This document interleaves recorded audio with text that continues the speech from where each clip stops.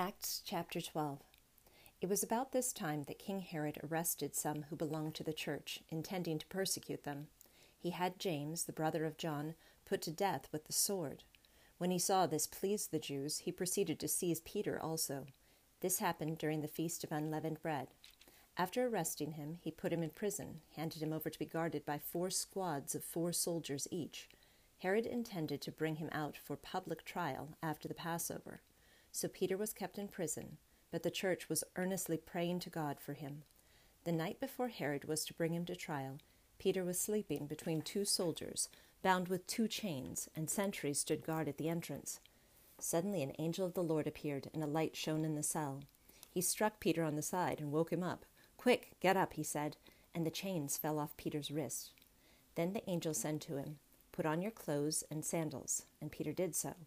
"Wrap your cloak around you and follow me," the angel told him. Peter followed him out of the prison, but he had no idea that what the angel was doing was really happening. He thought he was seeing a vision. They passed the first and second guards and came to the iron gate leading to the city. It opened for them by itself, and they went through it. When they had walked the length of one street, suddenly the angel left him. Then Peter came to himself and said, "Now I know without a doubt that the Lord sent his angel and rescued me from Herod's clutches and from everything the Jewish people were anticipating."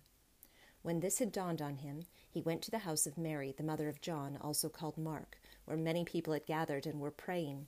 Peter knocked at the outer entrance, and a servant girl named Rhoda came to answer the door. When she recognized Peter's voice, she was so overjoyed she ran back without opening it and exclaimed, "Peter is at the door." "You're out of your mind," they told her. When she kept insisting that it was so, they said, "It must be his angel." But Peter kept on knocking, and when they opened the door and saw him, they were astonished.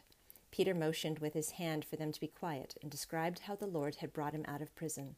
"Tell James and the brothers about this," he said, and then he left for another place.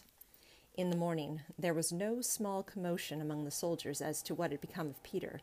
After Herod had a thorough search made for him and did not find him, he cross-examined the guards and ordered that they be executed. Then Herod went from Judea to Caesarea and stayed there for a while. He had been quarreling with the people of Tyre and Sidon. They now joined together and sought an audience with him. Having secured the support of Blastus, a trusted personal servant of the king, they asked for peace because they depended on the king's country for their food supply.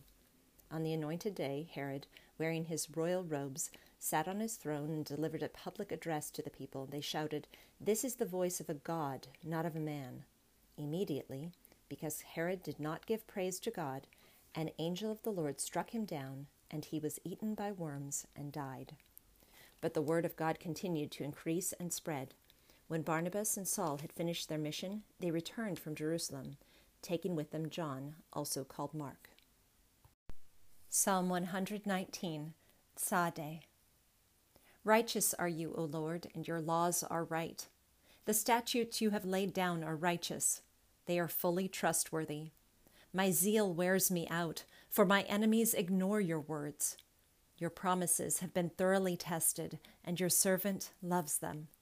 Though I am lowly and despised, I do not forget your precepts. Your righteousness is everlasting, and your law is true. Trouble and distress have come upon me, but your commands are my delight. Your statutes are forever right. Give me understanding that I may live. Proverbs chapter 16, verse 23. A wise man's heart guides his mouth, and his lips promote instruction.